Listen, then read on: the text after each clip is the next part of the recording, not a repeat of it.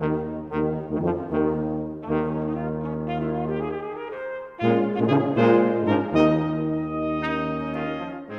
to Expositional Excerpts. I'm your host, Matthew Pilch. I pastor Grace Fellowship Baptist Church in Port St. Lucie, Florida. Let's dive into the Word.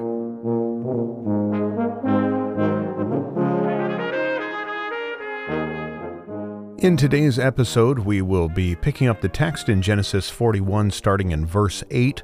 Had kind of a longer discussion on the will of God and revelation and unbelievers in our previous episode, getting through the dreams that Pharaoh had here in verses 1 through the beginning of verse 8, saying that the nations of the world cannot understand God's plans for the people. In a general revelatory sense, that is absolutely true. Even if we are looking at the specific idea of a dream here, we even took that and plumbed that out in 1 Corinthians chapter 2. Now as we pick up the text then in verse 8, which is kind of where we left everything, we're looking at man's inability to interpret. Okay, so in the morning, verse 8, it says, his spirit, we're talking about Pharaoh here, was troubled, and he sent and called for all the magicians of Egypt and all its wise men. So that's just the account. And here it is. Pharaoh told them his dreams, but there was none who could interpret them to Pharaoh. So we see man's inability to interpret, apart from, we could qualify that and say, apart from the Spirit of God. We read this in 2 Peter chapter 1, verse 20, knowing this, first of all, that no prophecy of Scripture comes from someone's own interpretation. Literally, all prophecy of Scripture does not become one's private interpretation. There is one correct meaning of Scripture. That's it. And we talk about the univocal nature of Scripture, the univocal, right? One voice of Scripture, the univocal nature of Scripture. That's what we're talking about. There may be many applications, but there is one meaning. And that's what we have to reconcile. 2 Peter, again, 1 verse 20, all prophecy of Scripture does not become one's private interpretation. There is one correct meaning.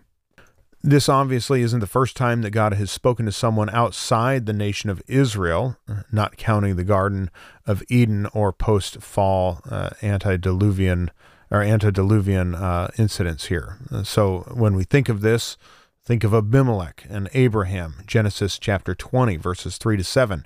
God came to Abimelech in a dream by night and said to him, behold, you are a dead man because of the woman whom you have taken, for she is a man's wife.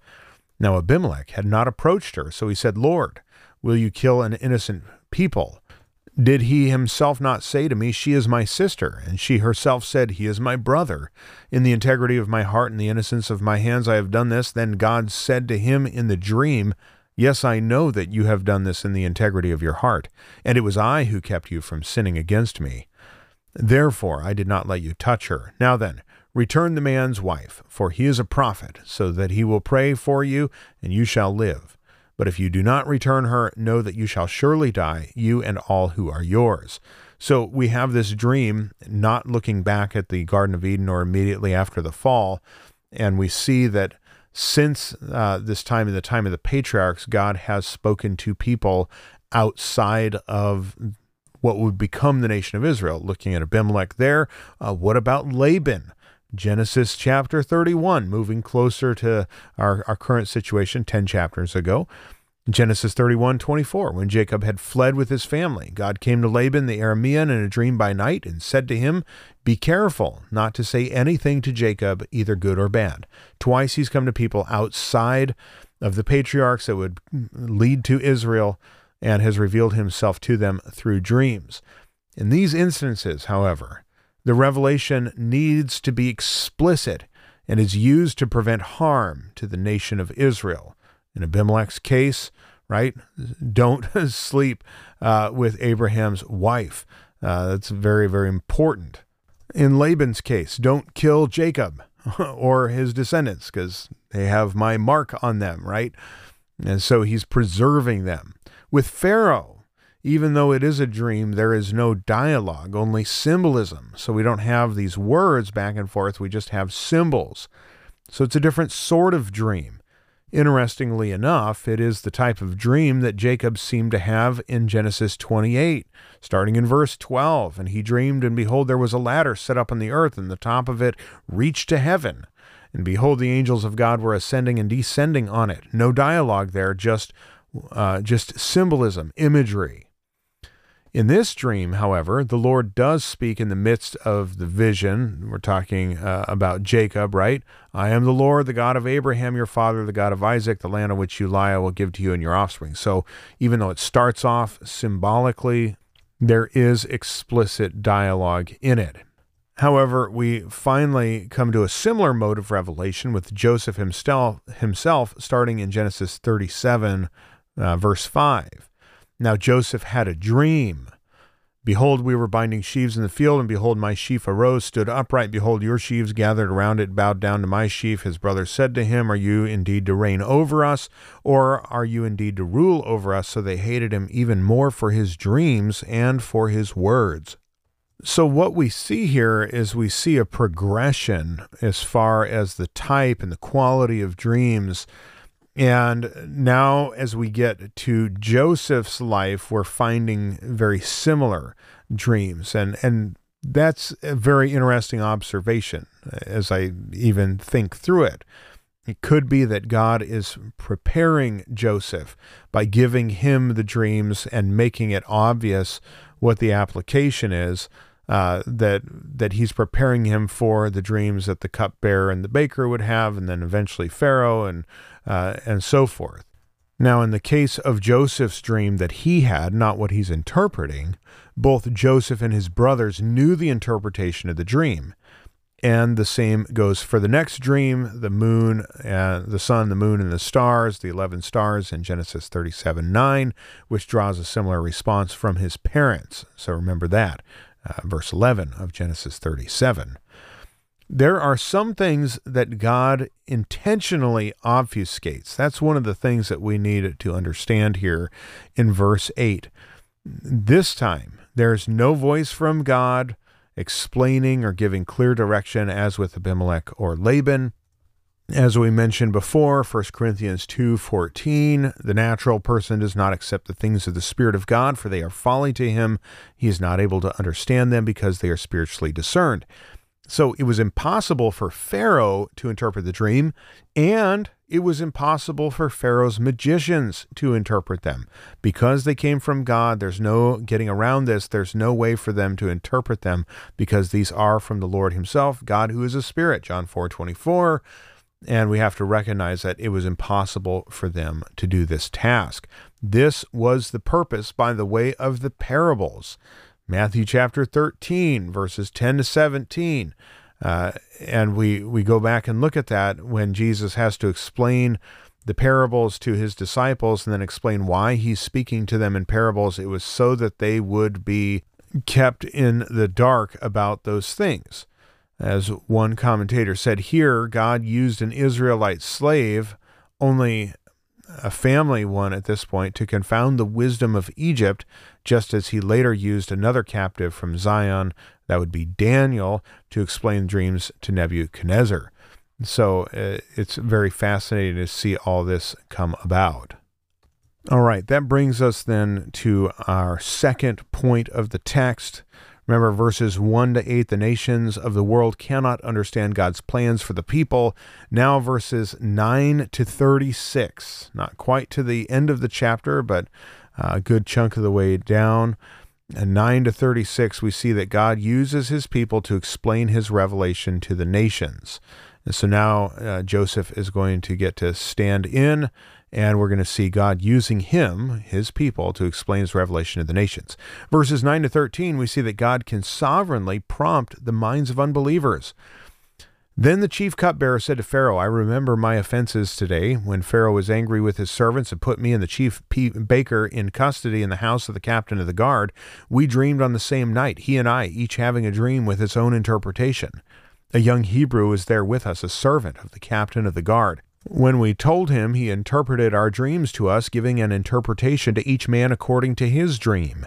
And as he interpreted to us, so it came about. I was restored to my office, and the baker was hanged. God can sovereignly prompt the minds of unbelievers. We see that, first of all, the cupbearer really did completely forget.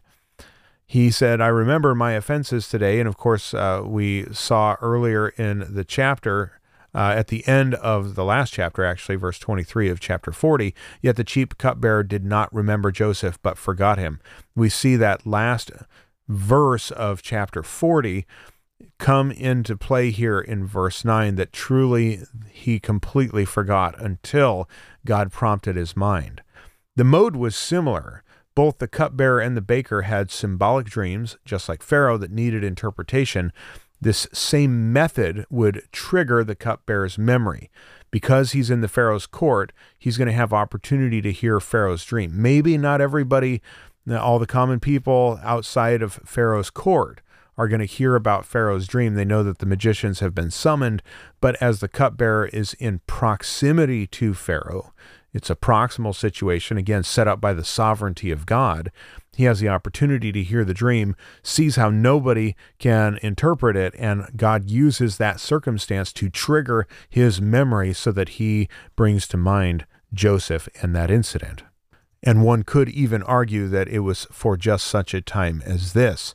And I think that there's a case to be made there as you look in the book of Esther, just such a time as this. Then in verses 14 to 24, we see that believers may have the opportunity to testify to God before the leaders of nations, or to testify of God before the leaders of nations. You never know if you are just faithful, right? That's your task, is to be faithful to God in all of your circumstances, good, bad, doesn't matter. You need to be faithful, and you don't know where that can lead. You can't plan on it leading you to a place of greatness. It might lead you to prison. You might die in prison. You might have an opportunity to testify to a fellow inmate or a prison guard before that. Who knows? But it might allow you to be placed before high heads of state. Those are things that we just don't know.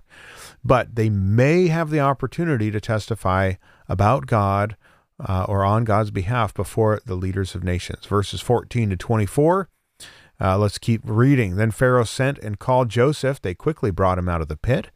When he had shaved himself, changed his clothes, he came in before Pharaoh, and Pharaoh said to Joseph, I have had a dream, and there is no one who can interpret it. I heard it said of you that when you hear a dream, you can interpret it. Joseph answered Pharaoh, it is not me. God will give Pharaoh a favorable answer. Then Pharaoh said to Joseph, behold, in my dream I was standing on the banks of the Nile. 7 cows, plump and attractive, came up out of the Nile and fed in the reed grass. 7 other cows came up after them, poor and very ugly and thin, such as I had never seen in all the land of Egypt. And the thin and ugly cows ate up the first 7 plump cows. But when they had eaten them, no one would have known that they had eaten them, for they were still as ugly as at the beginning. Then I awoke. I also saw in my dream 7 ears growing on one stalk, full and good. 7 ears withered, thin and blighted by the east wind, sprouted after them, and the thin ears swallowed up the 7 good ears. And I told it to the magicians, but there was none who could explain it to me. Remember, believers may have the opportunity to testify to God before the leaders of nations. First thing I just want to call to your attention very practically in verse 14 is the idea of dressing appropriately. Now, this might fall on some controversial ears, maybe in today's society. A lot of people argue that we don't need dress codes and things like that, but there always have been for centuries. Actually, this is going back millennia. And we see that he's been in a pit, not the most ideal circumstances. And in order to stand before Pharaoh, the head of state, he had to shave himself and change his clothes. And we could go into Egyptian hygiene here. They actually were a people at that time who shaved everything. And body hair was looked upon negatively in that culture. But the point was, this isn't an argument for or against beards or goatees or anything like that, but he cleaned himself up. He dressed appropriately. He dressed up to the standard of what it would be like to stand before a head of state. And I just want to make that observation because we're moving away from that. And, when people have a conversation about how we should dress in church and things like that, listen, yes, God sees the heart. Men look at the outside. But there is a time and a place where where we want to be modest, where we want to dress appropriately, even on the outside, knowing that God sees our heart, but knowing that there are standards, and I think probably a good standard is not the top of the line, like what would you wear to a formal evening gala event, tux with tails. Maybe we're not talking about that, but a good standard is in the business world. What is standard business attire? That's kind of the standard when you think about church. If you're going to dress to that standard to be professional, why wouldn't you, if it's within your ability, do that in church? Now, I'm not trying to tell you one way or the other. Listen, people come to our church dressed all sorts of ways, and we're fine with that. I mean, as long as it's modest. But it's something to think about. If you would dress up, if you were going to go speak before the Senate, or, the President of the United States was going to come to your house, or the Queen of England before she died, right? Elizabeth II was supposed to, come over. How would you dress to meet, Her Royal Majesty? Probably you wouldn't show up to the door in sweatpants. Maybe I'm presuming too much. You would probably want to clean up, make sure you had a fresh haircut, and you're shaved, and you've taken a shower, and you're in your best because you want to have an opportunity to meet the Queen, or now the King of England. Great, okay. Or like I said, the President of the United States, or maybe the governor, something like that. And the whole point is, if you would do that for them, maybe it's worth considering how you might dress in church. Yes, God does see the heart, but we also want to give him our very best. So he dresses appropriately. You can't get by that. Verse 14. I mean, he cleans himself up, gets new clothes, shaves, does everything so that he can appear before a head of state. Then in verse 15 to 16, gives all the glory to God. And the lesson here, stick to your theology. If you've been living by faith and you've not been compromising your faith, don't start now just because your circumstances are a little different, or you're standing before somebody who's in a very high position. Pharaoh says, I've heard it said that you can interpret a dream when you hear it. And he says, that's not me. Verse 16, God is the one who does that. I don't have any special powers of my own. Stick to your theology, and God will reward that. Never compromise your theology, your belief in God and the scriptures. Always stick to that. Verses 17 to 24, listen attentively. Joseph answered Pharaoh, it's not in me. God will give Pharaoh a favorable answer. Then he listens very carefully to the account that Joseph gives him. That brings us to verses 25 to 36. And we see this then, that believers should declare God's revelation without reservation. Listen, don't sugarcoat it. Good, bad, or ugly, doesn't matter. You've got to declare what God has said. Verse 25, then Joseph said to Pharaoh, the dreams of the Pharaoh are one. God has revealed to Pharaoh what he is about to do. The 7 good cows are 7 years. The 7 good ears are 7 years. The dreams are one. The 7 lean and ugly cows that came up after the 7 years, and the 7 empty ears blighted by the east wind, are also 7 years of famine.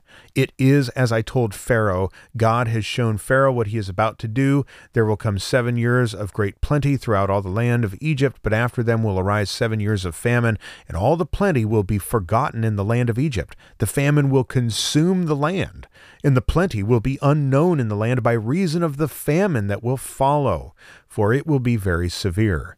And the doubling of Pharaoh's dream means that the thing is fixed by God, and God will shortly bring it about. Now, therefore, let Pharaoh select a discerning and wise man, and set him over the land of Egypt. Let Pharaoh proceed to appoint overseers over the land, and take 1/5 of the produce of the land of Egypt during the 7 plentiful years. Let them gather all the food of these good years that are coming, and store up grain under the authority of Pharaoh for food in the cities, and let them keep it. That food shall be a reserve for the land against the 7 years of famine that are to occur in the land of Egypt, so that the land may not perish through the famine. So as we read that, remember, believers should declare God's revelation without reservation. Verses 25 to 31, Joseph lays out the facts, says the 2 dreams are one. He looks at and compares the certain elements, and of course this is the wisdom from God. I'm not saying through this, don't misunderstand here. This is not prescriptive. This is not saying that as a Christian you have the ability to interpret dreams. What we are talking about is revelation. Now, does a believer have the ability to discern revelation? Yes. if you can learn the proper rules and hermeneutical principles that govern how we approach the scriptures and how we can discern the meaning, then yes, everybody can, right? So believers should declare God's revelation without reservation. Declare the facts. Some people will take one thing and then they'll compare it against another thing in scripture and say, hey, look at this and this and this. And it's like, hey, no, here are the facts. That's what he's doing. These two dreams, two similar components here, two similar components here. That shows that they're the same thing. The fact that it's doubled, it's set, it's firm in God's eyes. So he just lays out the facts. Verse 32, here's the timeline. Doubling means it's coming right away. You've got 7 years of plenty coming right up on you right away. You got to take action now. And that's what verses 33 to 36 point out. Have a plan. God uses Joseph for such a time as this, not only to interpret the dream, but to give him a plan. And notice what he doesn't do. This kind of sets us up for the next portion here. But he doesn't say, I'm your guy. He says, this is what you need to do. If this is true, and it is true because it's from God, you have 7 years of plenty. You've got to take and plan during that time of plenty for the 7 years that are following of famine.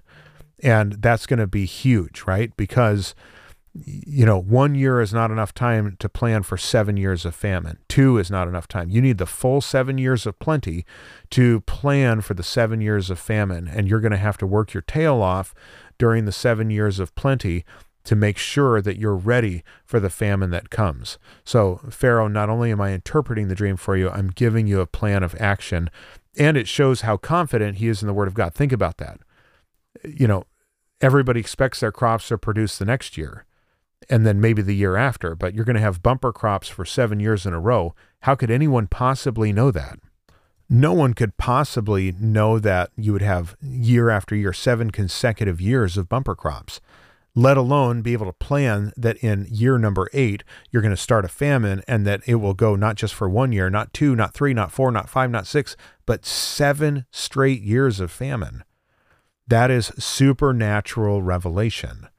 And the fact that they believed Joseph and followed him is a testament to the power of God working through people who are faithful to adhere and hold to the faith, and to demonstrate that. And that also shows why the people of Israel were so blessed in the land of Egypt for 400 years, until 400 years later, there arose a Pharaoh that knew not Joseph, as the book of Exodus begins. It takes 400 years. That's a long time. That's a long time to say thank you. And it's well worth it, because the whole nation would have died under such a famine. And really, they're the beneficiaries when you kind of think through it on a large, grand scale. They're the beneficiaries of that. God set that up to preserve the nation of Israel. And they just happen to be there and go along for the ride. It's pretty incredible. God uses his people to explain his revelation to the nations. That's definitely all we have time for. We went a little over, but we will pick up the text starting in verse 37 in our next episode.